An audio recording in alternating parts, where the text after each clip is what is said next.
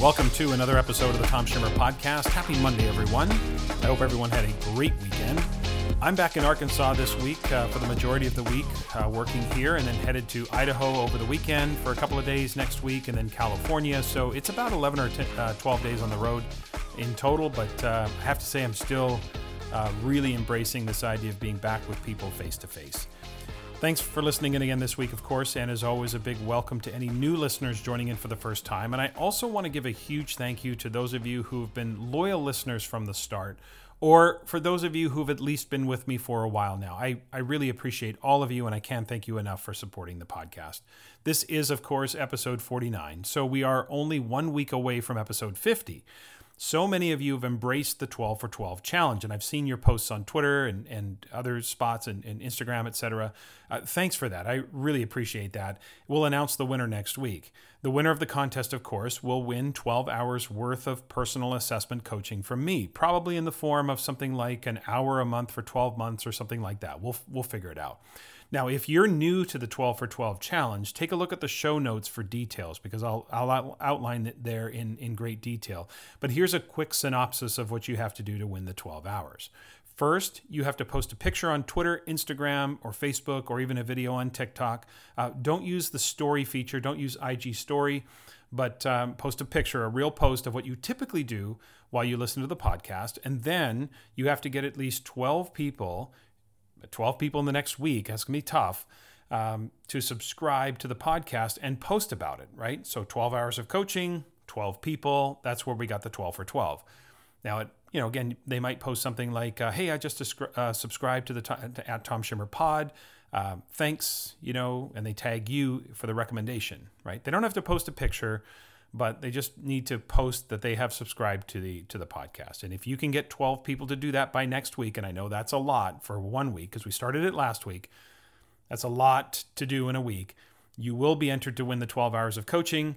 If more than one of you manages to accomplish this, and you don't win the 12 hours of coaching, I'll figure out something else for you too, because that good deed definitely cannot go unrewarded. So we'll figure it out.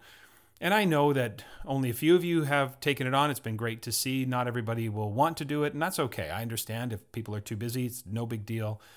Certainly not required. But I do appreciate those of you who have kind of embraced the challenge, and I appreciate seeing the pictures, at least, of what you do while you're listening to the podcast. So check the show notes for the process, but the key is to make sure that you tag the podcast handle and follow the podcast so that I can see those notifications. Today, my guest is Pav Wander. Pav is a middle-level teacher in the Toronto area. Many of you would know Pav as one of the co-hosts of the Staff Room podcast and The Drive on Voice Ed Radio. Pav and I today focus on the importance of teacher voice. In Assessment Corner this week, I'm going to focus on the importance of a concept I call acceptable alternatives in assessment and grading reform, where we try to find strategies that bridge the gap between the ideal and the status quo. So that's today's plan. Let's get to it.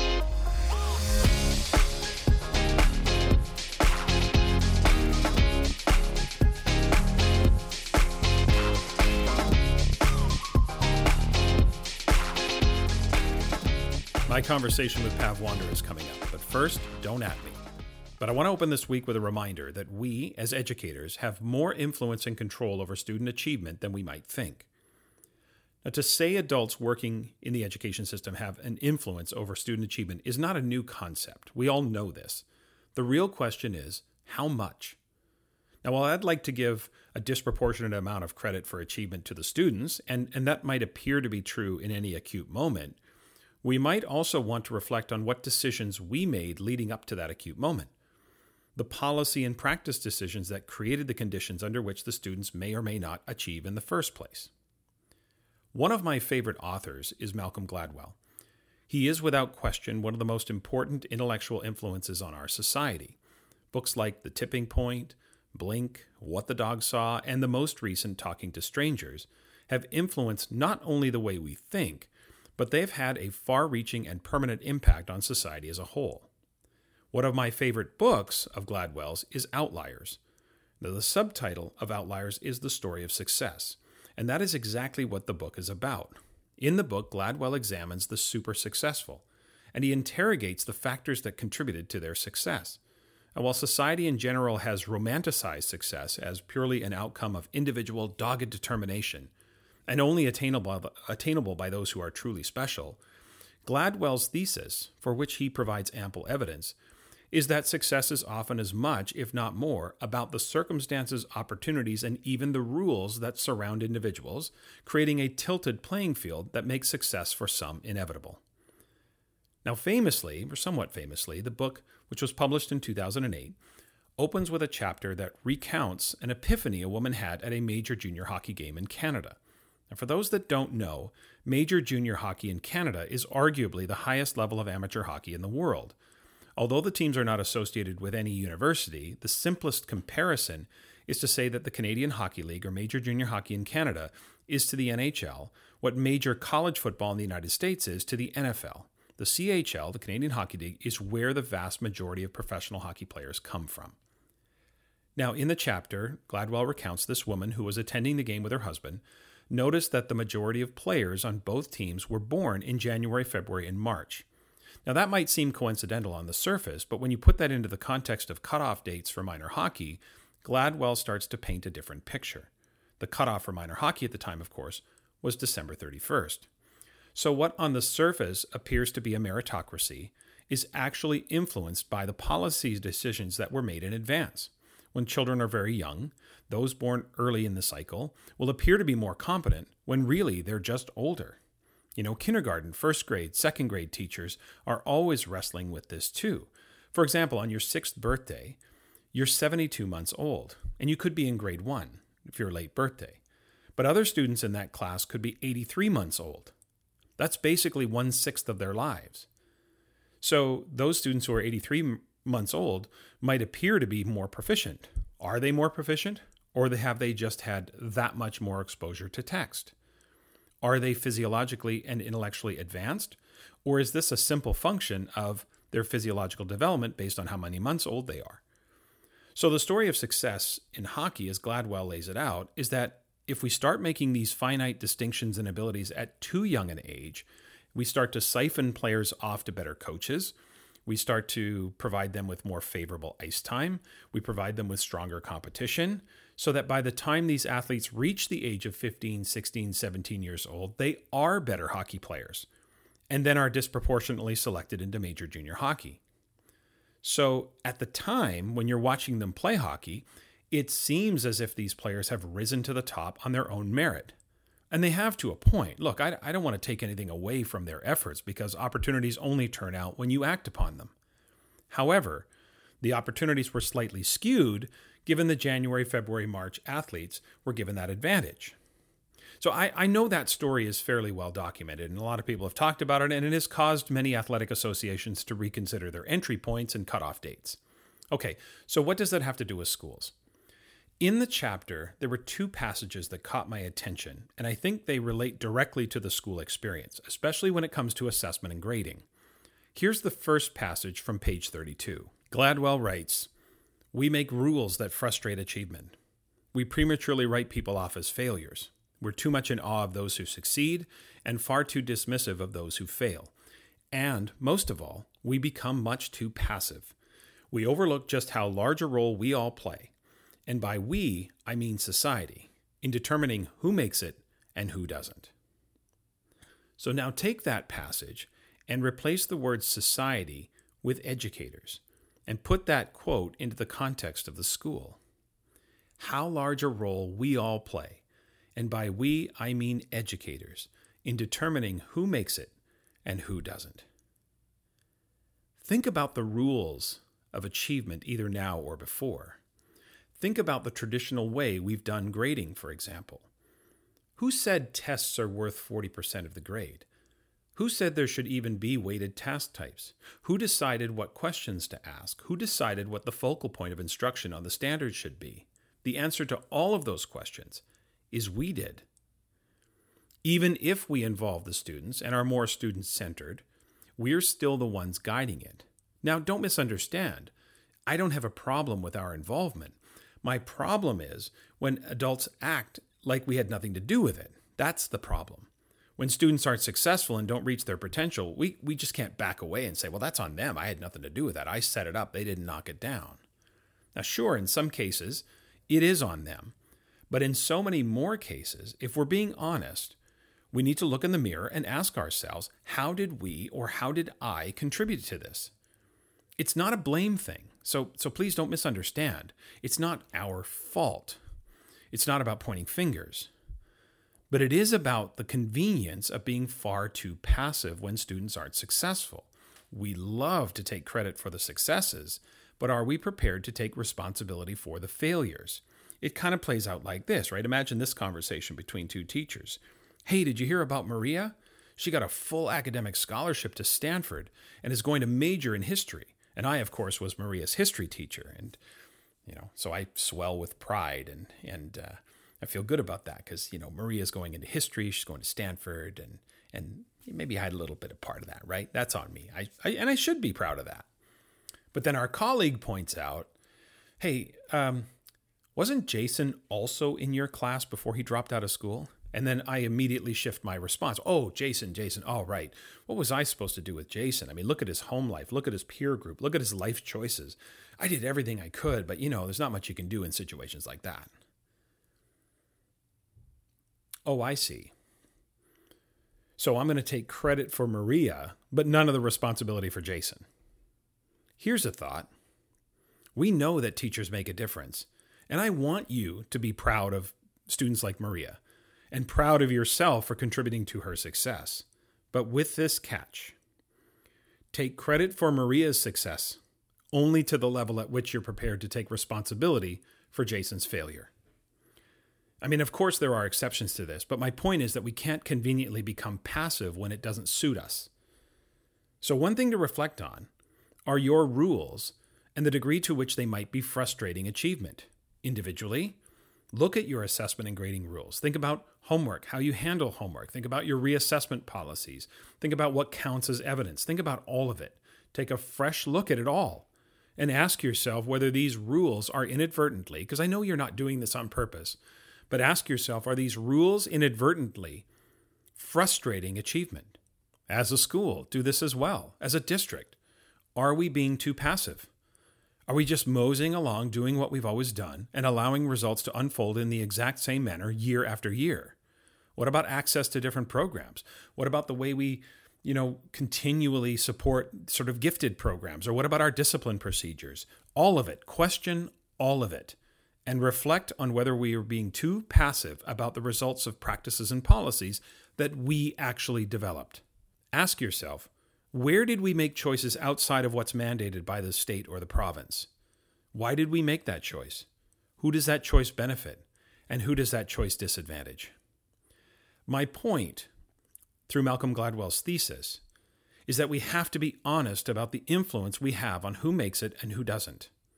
Now, later in the chapter, Gladwell makes what I think is his most salient point related to this whole reflection or audit that I think is necessary for schools and teachers to go through. Again, Gladwell is referencing society as a whole, but I think it is a seamless alignment with education specifically. Now, listen to this carefully and reflect on the degree to which this is true in your school or yourself or within your context. Gladwell calls it the machinery of achievement, and I love that. Okay, page 33, here's what Gladwell writes. We could easily take control of the machinery of achievement. In other words, not just in sports, but in other more consequential areas as well. But we don't. And why? Because we cling to this idea that success is a simple function of individual merit, and that the world in which we all grow up and the rules we choose to write as a society don't matter at all. Now think about that last part with a slight shift. But we don't. And why? Because we cling to this idea that success in school is a simple function of individual merit, and that the world in which we all grow up, and the rules we choose to write as a teacher, as a school, as a district, as a province, as a state, the rules we choose to write don't matter at all. Step one in this entire exercise is to acknowledge that we have more control over the machinery of achievement than some are willing to admit. Now, I think some are unwilling to admit that, because if we admit that we have control over the machinery of achievement, then we're obligated to take some responsibility for the subsequent results, and that's daunting for some folks. But step one is to acknowledge that we have control, a disproportionate amount of control over the machinery of achievement. Two, become more active versus passive. Let's actually take back control of that machinery of achievement. Yes, there are some things that are beyond your control, but so many more are not. Just because a system requires you, for example, to report using percentage system or a percentage-based grade, doesn't mean there isn't much that can be done to shift the culture of grading and reporting. And I know people always say, but Tom, the province wants this, or Tom, the universities want that. Honestly, that is just an excuse and a cop-out for inaction. There's a lot that can be done despite those policies. I've done it myself. I've seen countless examples of others do it. If you don't know how to do it, there are plenty of people out there who know how and can help you. I suspect, however, that the majority of people making that assertion are on the unwilling side of that conversation and using the province or the universities as cover. I don't know that to be true, and I hope I'm wrong, but that is my suspicion.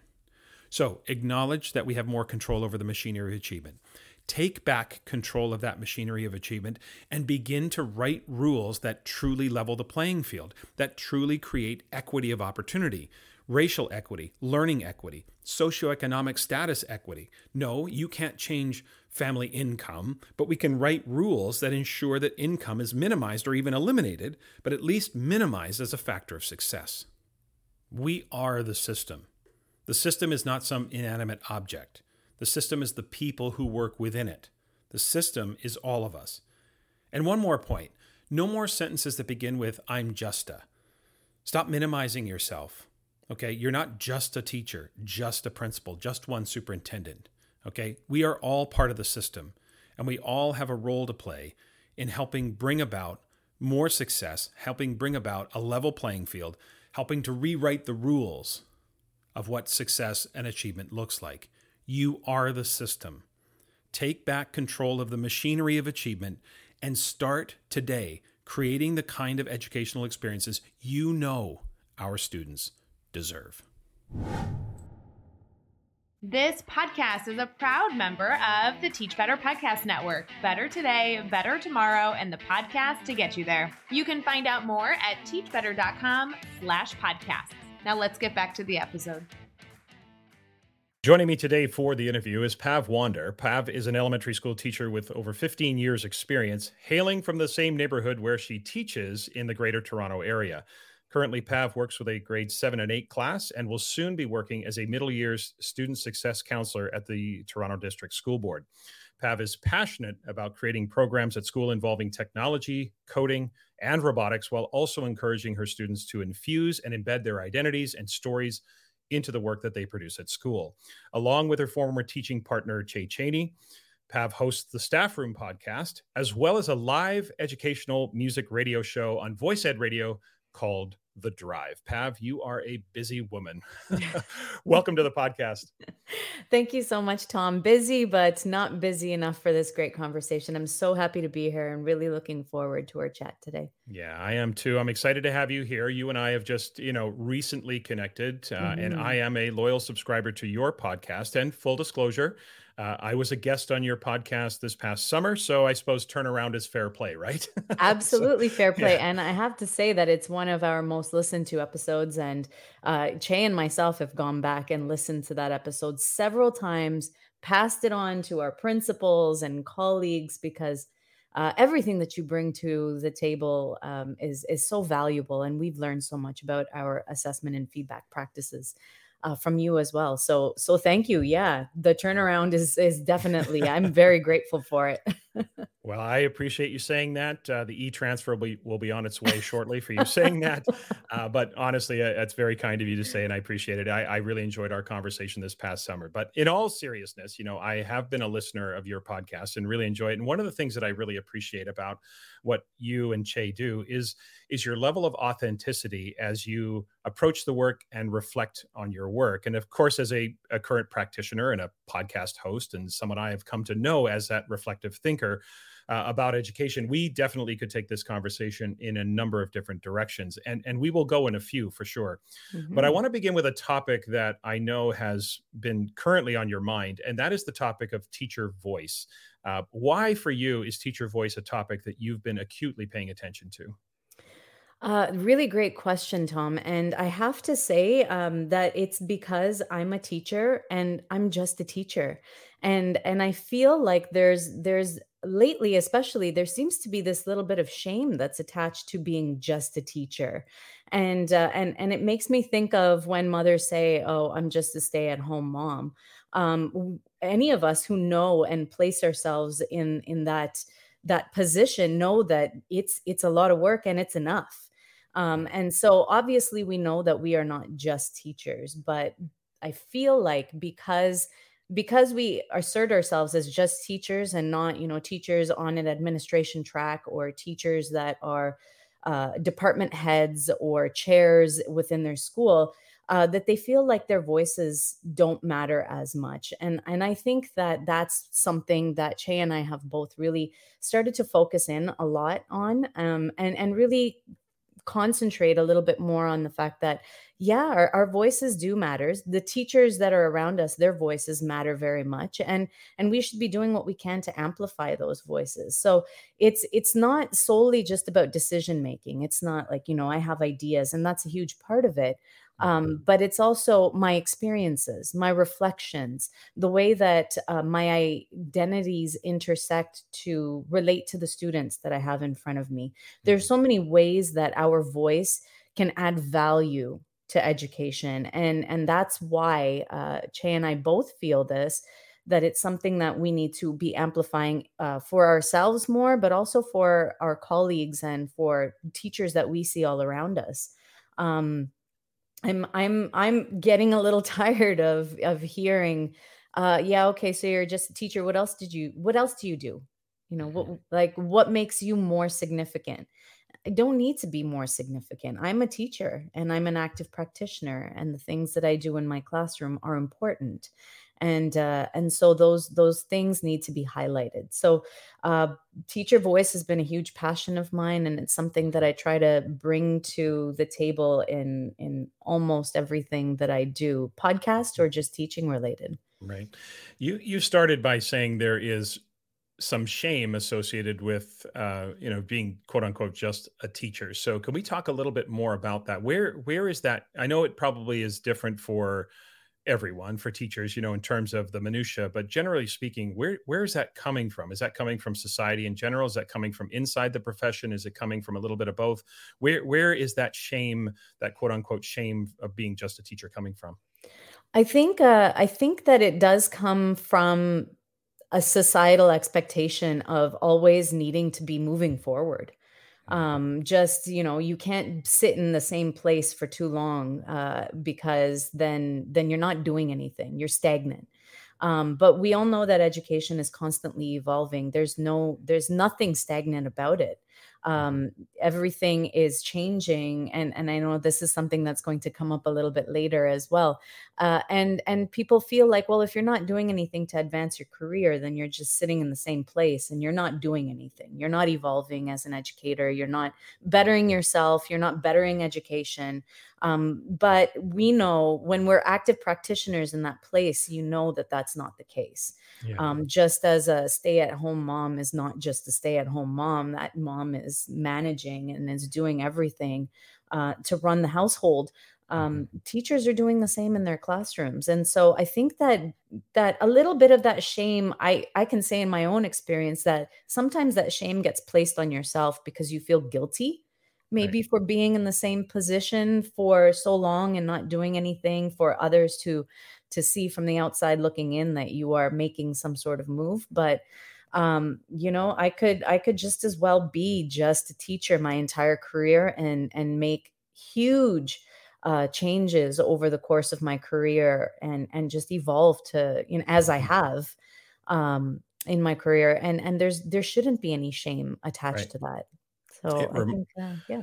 Yeah, it reminds me of my days even as an administrator, where if you were a vice principal, there was kind of this inherent pressure and a little bit of either mocking or cynicism about the quote unquote career vice principal, and that if you Mhm. weren't aspiring to become a principal, or if you're as a teacher, and that you are in various stages of refinement. I think if we're constantly seeking the new and the advancement, we never have a chance to let ideas kind of come to fruition and refine them hone our craft in that way. So I think your point is well taken about how there is that societal. I mean, we did go through a little blip during the pandemic where society saw teachers as heroes, and they finally saw teachers for the people that they actually are in our society. And yet, of course, it reverts back, and there are That's those right. societal ideas that come to the forefront.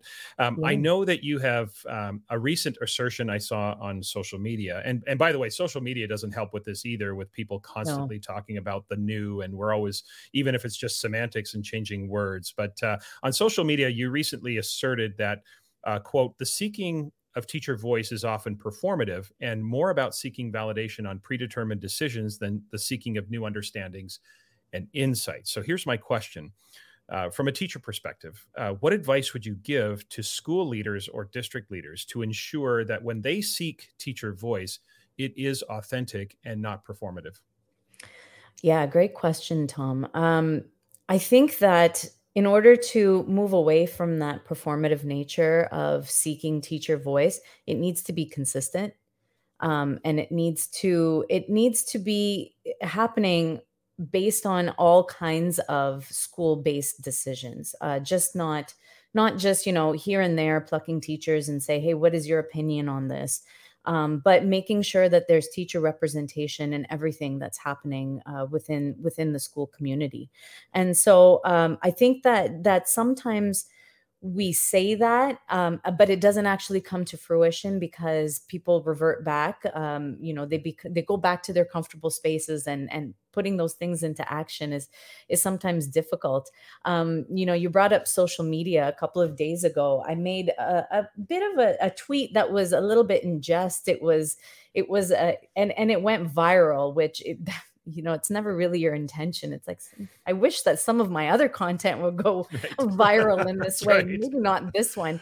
Yeah. But it asserted that there needs to be more experience for administrators when they are teachers. Like they need to spend more time as teachers, and it ruffled a few feathers. But then there was a lot of support in that, and so I think that what needs to happen is a little bit of greater empathy when it comes to administrators understanding what some of those plights are that teachers are experiencing. So if you don't have a vast amount of experience being a teacher before you become an administrator, then you need to be spending some more time with teachers in the teaching space, in the classroom, to truly understand why some of the things that teachers are voicing are being voiced.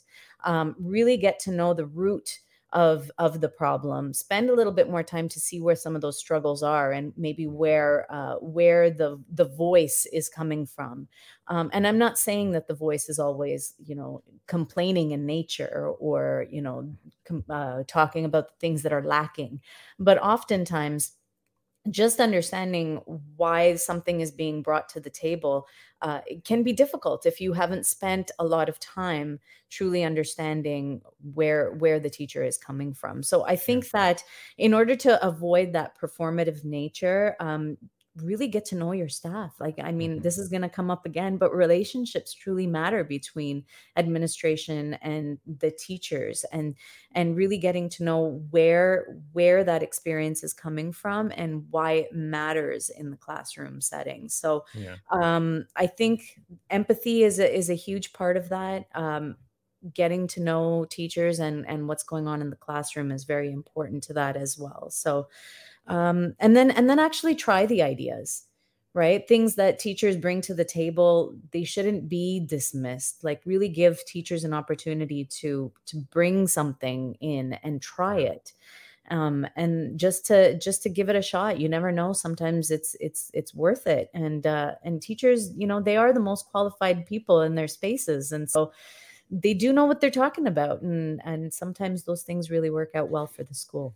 Yeah, I have seen your point about rapid acceleration of a career or advancement. I've seen examples of that, not personally, but certainly in districts I've worked in, where the advancement into administration is rather rapid.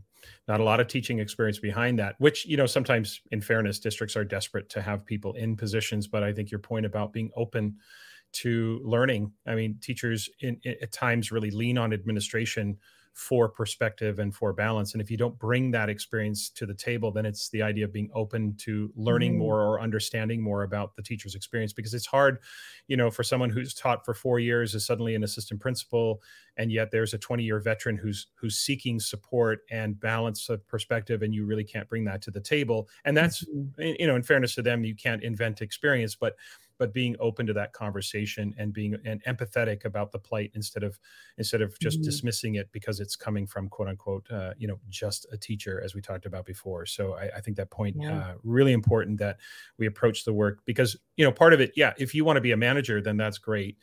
You probably can do that after 3 or 4 years of teaching. But if you want to be an instructional leader and you want to be able to have credible conversations with teachers about best practice, about what a refining practice, about what might work with students, that experience is invaluable for sure.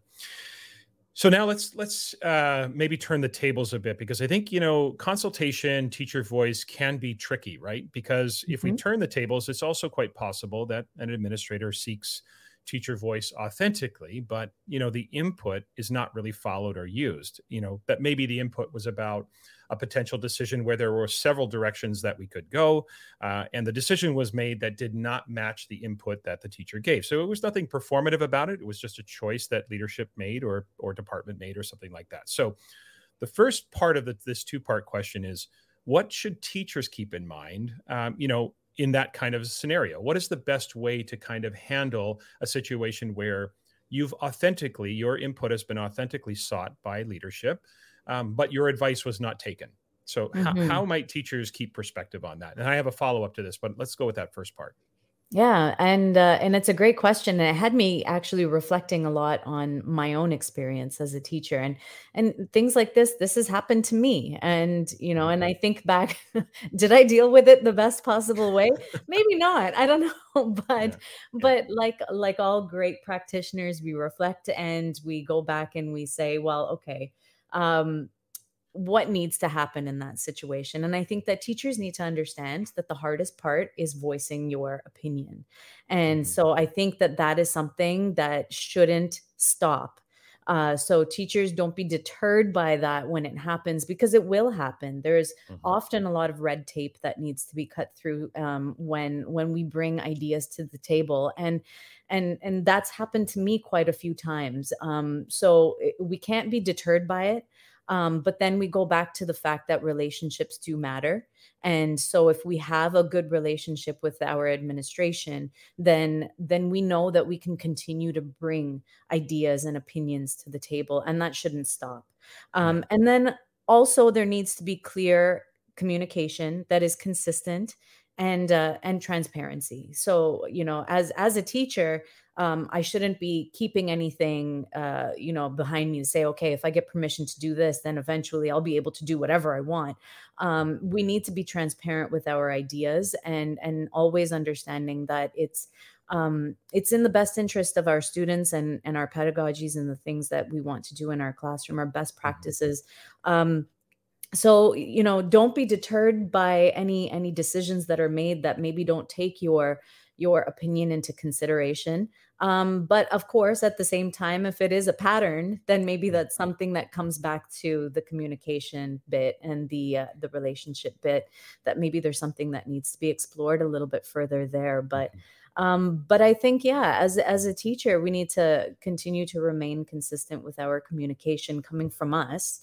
And be transparent and understand that sometimes this is the hardest part, is actually speaking up and saying, well, I really think that we should be doing this way, or I would really like to share my experience on this matter. And in my opinion, or in my experience, that has been difficult. But then once we are doing it more often, it becomes a little bit easier.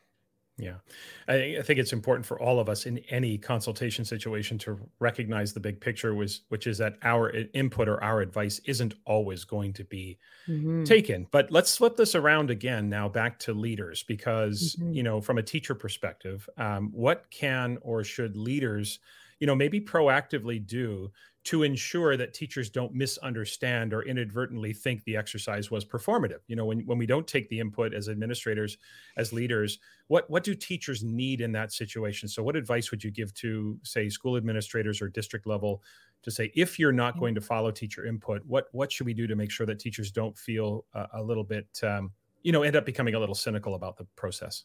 Yeah. And I think I'm going to repeat the first 2 points that I made the Okay. last time, that relationships matter and there needs to be clear and consistent communication that is Hmm. transparent, Yeah. because it needs to be coming from both sides of that relationship. And so knowing, I think, where the motivating factors are, and it goes back to, spending that time getting to know the plights of the teachers and where some of these ideas might be stemming from. What are the struggles that are leading to these ideas, these opinions, these recommendations from teachers? Understanding that bit is very important. So spending time with teachers, and then again, coming back with ideas that might assist with those struggles, like getting to the Right. root of the problem. You Mhm. you made a suggestion, teacher, and unfortunately we couldn't use it. I want you to know that I care. I want you to know that I want your experience in the classroom to be better. So here are some alternative options that we can try. Mhm. So I'm not dismissing you. I am not dismissing the things that you are experiencing, the struggles that you might be experiencing. We can't try this, but here's X, Y, and Z that we can Mhm. try. So actively bringing those options to the table, these alternatives to the table, I think is important as well.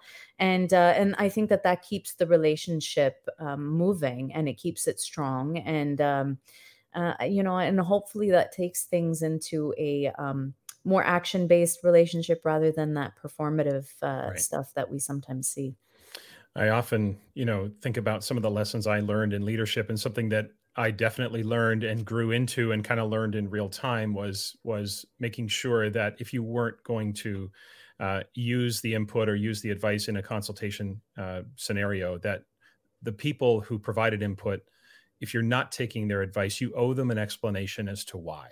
You Hmm. explain to them why that advice, even though we appreciate the input, here's why we couldn't do that or can't do that. And then your suggestion of, hey, we can't do this, but maybe here's a hybrid, or maybe here's a, Hmm. a, a possibility to kind of at least satisfy part of what we're trying to resolve. And the more I learned that, and again, experience comes from poor judgment. You make mistakes, you learn from it. But for me, understanding that teachers need explanation, and then once that explanation, and as you say, if the relationship is there, the trust is there, then we can move ahead, and we are actually better because of it, because there is that constant communication. I Yeah. want to shift to another topic that you recently talked about in your podcast, and I was really taken with your reflection on the concept of teaching loss. We've all heard about the idea of learning loss, and likely everyone has some kind of opinion about it. Last February, I ranted on my podcast, and this Hmm. podcast listeners might remember about the myth of learning loss last February. But you were so eloquent in talking about teaching loss on that episode that I'm hoping you can bring that here. So, what is, from your perspective, the concept of teaching loss, and why is it something that we have to consider right now? Yeah, teaching loss is, it's very an emotional response from me, or an emotional reflection that I've been feeling for the last year and a half. And it's this idea that there are experiences as teachers that we have missed out on because of the pandemic, because of loss within the classroom, because of the missed time that we have had. And I first experienced this idea of teaching loss when I was off on my two maternity leaves. And so I Hmm. was I was off for a year, so 2 years in total. And I felt this great sense of loss. Like, I've education kept going, but I wasn't there for it. I wasn't there to experience it. And the changes, the evolution that happens within education. So again, I it was a very familiar feeling when we were in COVID and we couldn't do the things that we normally do, and we missed out on opportunities. We missed out on making connections. We missed out on professional development, or, working towards some of our educational or professional goals. And so that was where that really came from, the idea of teaching loss. And it was something that I guess a lot of people were able to, it resonated with a lot of people, that this whole idea. And so there were a lot of reflections coming from all over the place. And, this is where I experienced loss over the last year and a half as a teacher. And I think that this is something that's a little bit harder to dismiss, because it is such a personal feeling of where some of this loss has come from, and how we as teachers, as educators, have experienced that teaching loss. And so I outlined there. I wrote a blog, and then also used it as a oral reflection as part of the podcast as well. But there were 6 areas that I felt that I had experienced loss. And so that was making connections with teachers and students. So there's a whole cohort of students that have passed through the school that I have no idea who they are. And it's something that we still talk about. Che has been teaching at the same school for his entire career, and he has never gone through a group of students that he didn't know in one way or another. Right. And so that's something that's different for me, because I tend to move around schools a lot. But for a teacher who has been in the same place for a long period of time, that is a weird experience. That, I haven't coached any of these kids. I haven't done any extracurricular activities with these kids. I don't know them. And so it's a little bit of a different experience to be in the classroom with them. You have to get to know them from the very beginning. And that can be a weird feeling. Leadership opportunities is another one. A whole 18 months has gone by, and there are many teachers that were planning to move up to administration, needed to take some courses, or get the experience that's needed for that. And they couldn't make that opportunity. And it could have been a missed opportunity. There are people that just kind of gave up on some of those things that they were aspiring to do because of that missed time. Professional development is another one. I remember mentioning in the blog that that there were large amounts of money that are usually dedicated towards professional development in the school budget that went unused.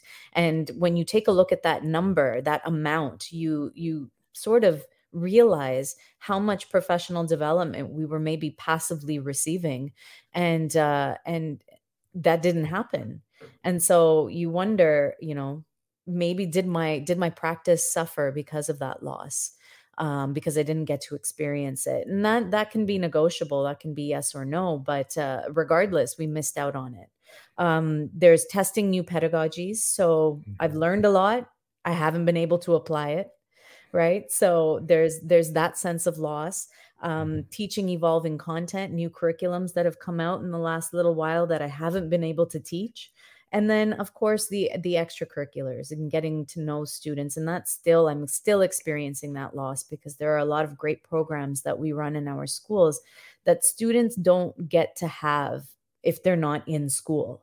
And so, robotics programs, coding programs that can cost a lot of money if you're going to, places outside of the school setting to get them. And so a lot of students are not missing out on that. And I know that sounds a little bit selfish, self-centered for the teacher to think that they missed out on something, but providing that opportunity for students is something that I pride myself on, when sometimes it's not available to students. And so not being able to do that can be pretty challenging. And I felt that loss as well. So a very reflective idea, but one that has resonated with many. And so I think there's a little bit of validity in exploring that teaching loss topic a little bit further.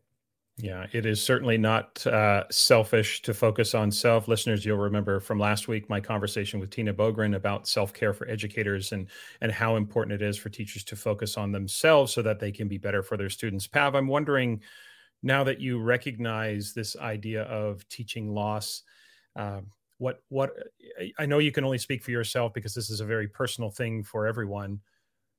How are you handling it? What are you doing? What are some ways maybe your strategies or your approach can help others who are also experiencing the same feeling? So how are you approaching this now that you realize this is a thing, this is something that you're dealing with? What's the strategy or what's the approach that you're taking with trying to maybe not eliminate it, but just understanding how to cope? Yeah, and I think that coping is basically what all we can do because loss Right. is loss. Yeah. And so I am much more intentional. You know, when I am receiving professional development, I'm not just sitting there going, okay, this is, you know, an hour and a half that I have to get through in my life. Right. This is an hour and a half that I am getting right now that, you know, in the future I may not get because of whatever reason. Mhm. So, you know, I'm a little bit more grateful for some of the experiences that I do have. Mhm. When I do get an opportunity to embed some of the things that I didn't get to do, such as, you know, extracurricular things, I try and embed them a little bit more in my teaching. So try providing those extracurricular activities within the Yeah. curriculum. So I'm a little bit more intentional about that. But there are some things that, you know, you can't make up for. Leadership, I know that it can be argued that you can seek those types of opportunities on your own and you don't need to be in school for those. And so, you know, if there is something that I feel like I am missing out on, I spend a little bit more of my own personal time trying to accomplish some of those goals. So but I think that that intention, that mindfulness, the gratitude for when I am in those situations is a way that I am coping with it. And then just sort of putting it behind me and grieving it and then moving on because Mhm. I can't get the time back, but I can, you know, make changes to things as they go forward and being a little bit more intentional with the way that I approach these 6 areas Yeah. moving forward. So yeah, as you said, it is a very personal thing that we do, and I think that in the reflections that I've seen from other people, I think that intention is something that's top of mind now as we move forward. It strikes me that maybe even the awareness alone is Mhm. helpful to realize that what you're feeling, where it's sourced, where it's coming from, to be able to name it. You know, the whole idea of naming it and noticing and Mhm. understanding where it's coming from, that alone can at least help with the coping of that situation. Certainly, something that every teacher is reflecting on and experiencing. You know, your point about the students. I've worked with some teachers this year who have students in the 10th grade. They've moved into high school after middle school, but the pandemic came when they were at the end of grade 8. Right. They spent their first year of high school, ninth grade. They spent that first year in remote learning. And now they Mhm. have 10th grade students in their school who've never set foot in their building until this fall. And I don't think Yeah. we realize the kind of, you know, even though we can name and notice it, I don't know that we know what the residual effect of all of this, because we're still in the midst of it. We're not done with the pandemic. And certainly there's That's right. maybe other things to come. Okay. Before we finish up today, Pav, we have to talk about the podcast because I want listeners to know about the Staff Room podcast. So let's talk about a few things. Where did this idea come from? What is the sort of main focus? Listeners who aren't familiar with the podcast, tell us a little bit about, obviously I know, but tell us a little bit about what the main focus of the podcast is. And how did you and Che end up becoming this dynamic podcasting duo? So, okay, I'll start with the podcast Yeah. itself. The Staff Room podcast is very reflective in nature. And Che and myself, Che Cheney, he's a former colleague. I wouldn't say former colleague. I Yeah. used to work with him in the same school. We don't anymore. But Mhm. we've remained as active co-teachers. So we share a Google Classroom and all kinds of resources, and you know we're helping each other all the time.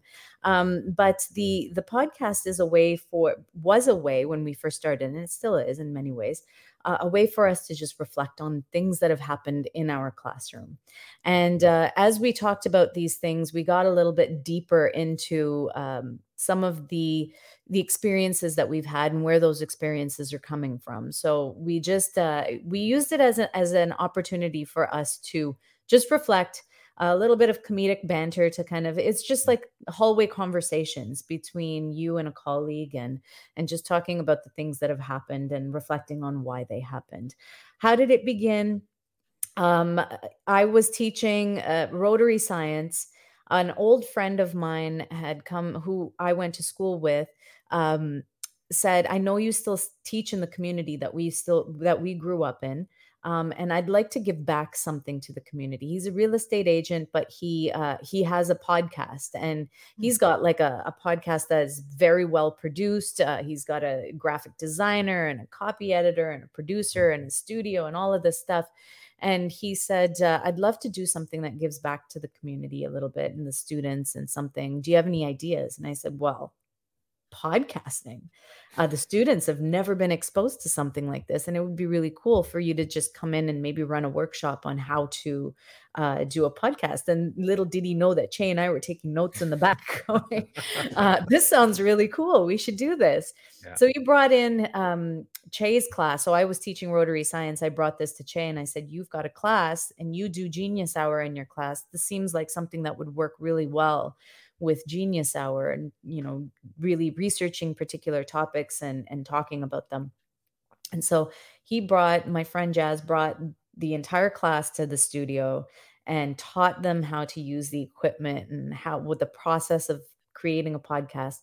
And then he interviewed Che and myself for the podcast as well. And the exhilaration that we felt during that recording, that interview, we said, "We have to do this. This is something that we need to do." And so we started our own podcast with Jazz and Laura's help from the REC team. And they gave us, all kinds of help in starting our own podcast. And that's essentially what we did. We said, we're just going to sit around once a week. Well, the plan was once a month, and then it turned into 3 times a week.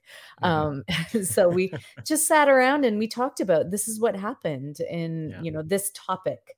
And it just kind of, the feedback that we got from people was, I can see myself sitting at the table with you guys and having this conversation and talking about the stuff that happened in your class. And there were so many times that I nodded my head and said, "Yes, the same thing happened in my class," or "This is the experience that I had."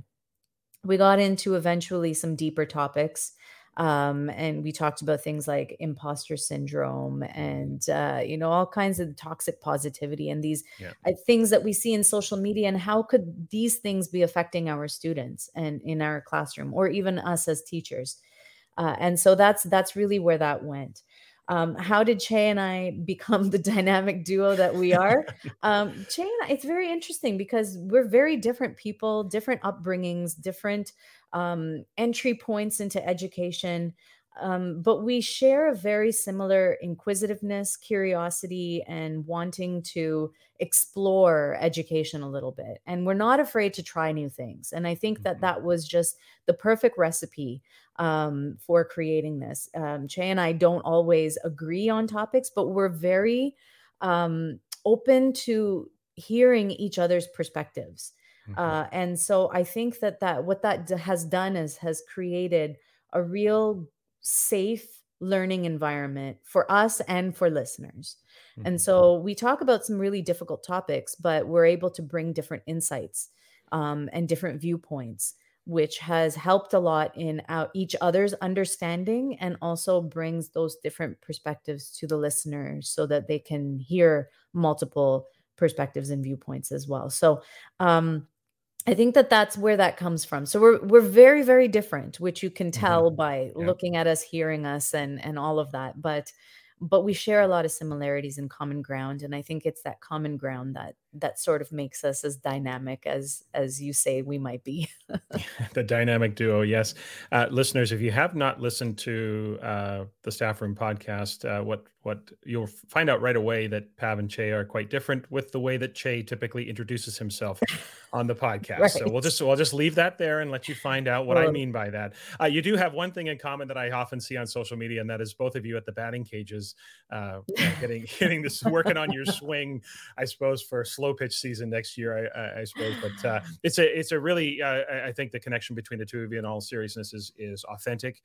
And I think from my perspective as an outsider, it's why the two of you can go to certain depths in conversations, because there's obviously a trust between the two of you in terms of perspective and the voice that you're bringing to the conversation. And I've come to really appreciate that in listening to your podcast. Okay, I've got two questions left for you, Pav. Questions that I ask everyone who comes on the podcast. And here's the first one, and you can definitely take this in any direction. It doesn't have to be about what we've talked about so far. It could be something, any direction you want to go with this one. Here's the first one. Educationally speaking, what keeps you up at night? So lately, this has been the swift shift in pedagogies, or the inconsistencies in I guess, pedagogical exposure for students. Is this something that is inadvertently harming our students? So that's something that I think about. Things are moving so fast, especially now, post COVID or during COVID, I would say. There's a lot of things that are shifting really quickly. There are a lot of pedagogical methods that are shifting. And what I'm always thinking about is, are students going to be able to pull what they need from the way that we have been teaching? And a lot has changed in the last few years. And use that to become, successful parts of the society. Are they going to be able to do the things that they want to do with everything that has changed? And so I'm often thinking about that, and I'm often thinking about where has been my role in either helping that situation or harming the situation, in shifting so many times and trying new things and saying, okay, well, now we should be doing this, so let's do this. Are students ready for it? And are they able to, be as resilient as we think that they are in absorbing those changes and making, those shifts for themselves in order to be successful? So yeah, I think it's that evolution process. Are we evolving education too quickly, or trying to? Yeah. It reminds me, it's almost coming full circle to what we talked about earlier, which was the idea of, the just a teacher. And then if you're not constantly advancing, not constantly changing, you're somehow doing something wrong. And I think that's a very important concern, is that sometimes what we're doing needs refinement and needs to be worked on, and does not need to constantly change. So I appreciate It's mastery. that. Sometimes all we need is a little bit more mastery before we can move on to something new. Yeah, for sure. We have to give things time to play out, for sure. Okay, last question. And this question I ask everyone that's been on the podcast about. It's basically a general question about success and happiness. And the question is, if a random person stopped you on the street and said, "What's your definition of success?" how would you answer them? I would say that my idea of success would be achievement based on practical application of skills that I have acquired over time.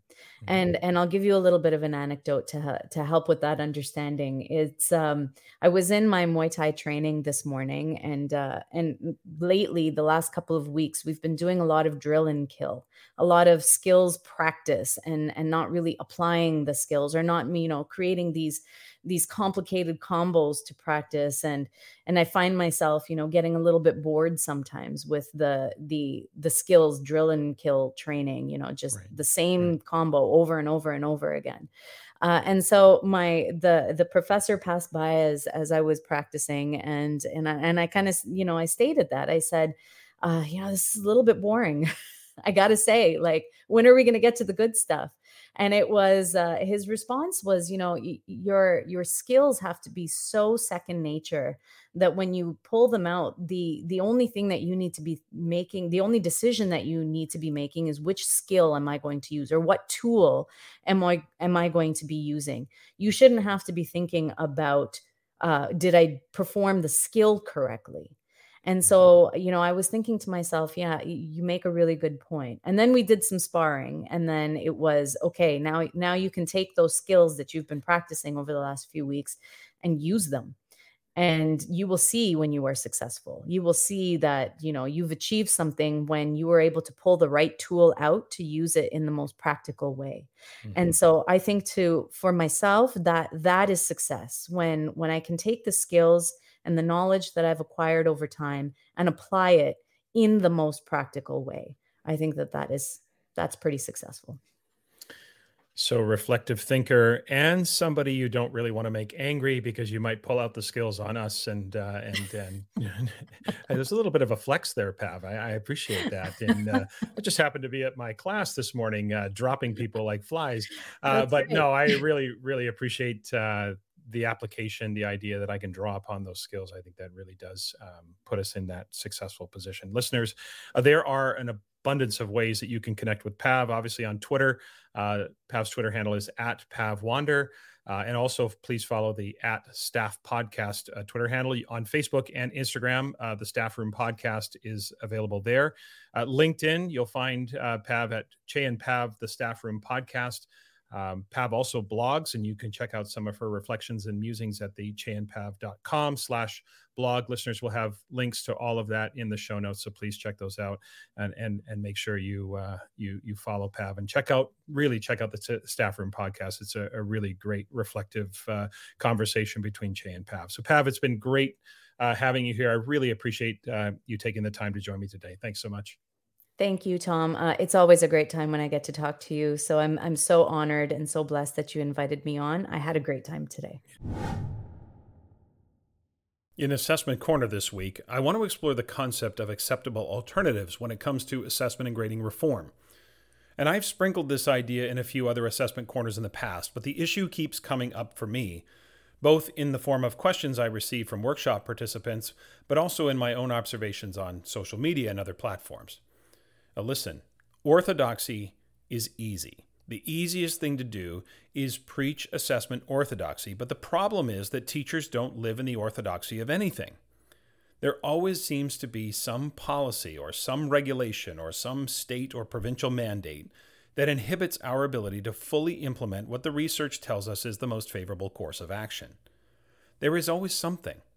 A limited report card, a system that still requires percentage grades, or even community norms about homework or reassessment and so on. There always seems to be something.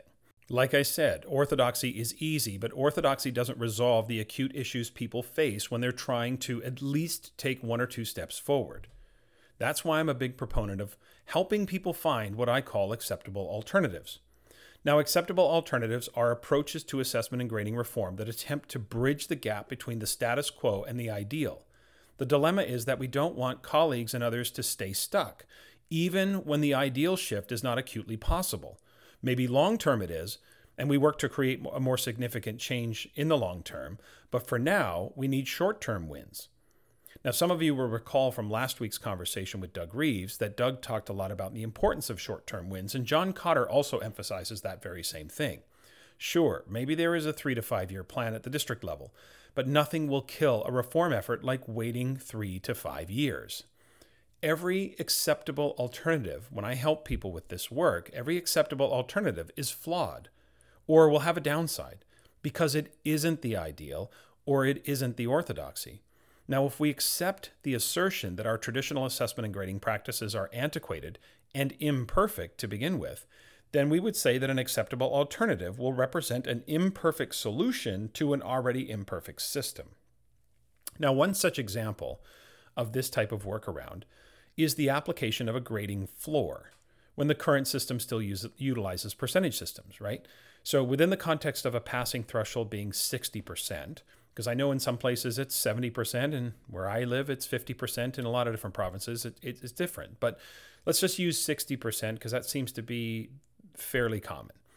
So let's use 60% as the passing threshold. A school might say then that the lowest score that can be entered into the gradebook is a 50%.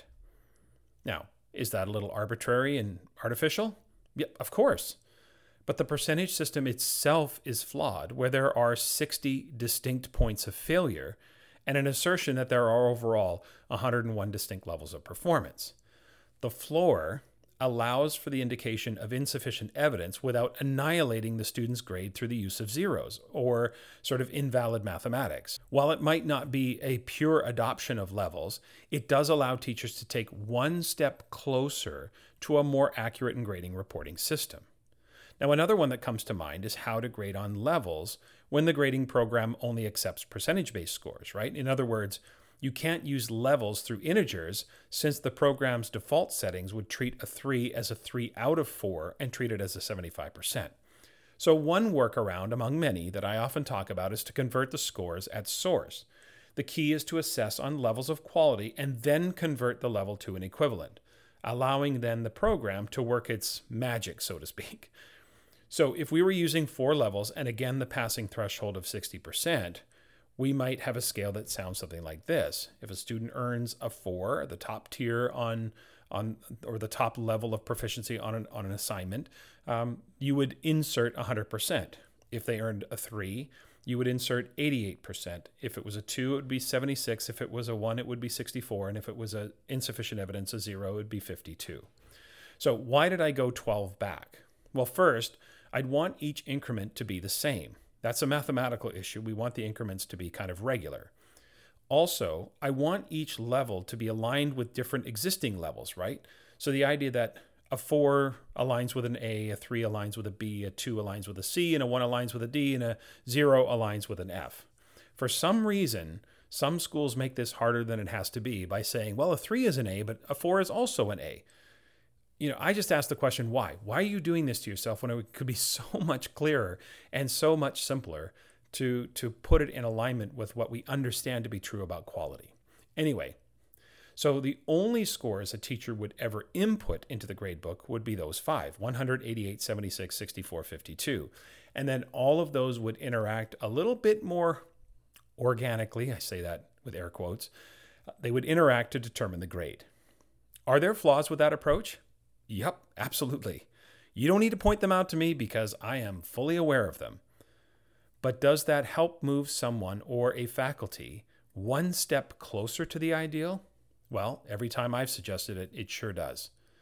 When people are struggling with how to navigate the imperfections of an existing system, they don't need to be hit over the head with the purity or the orthodoxy of the research.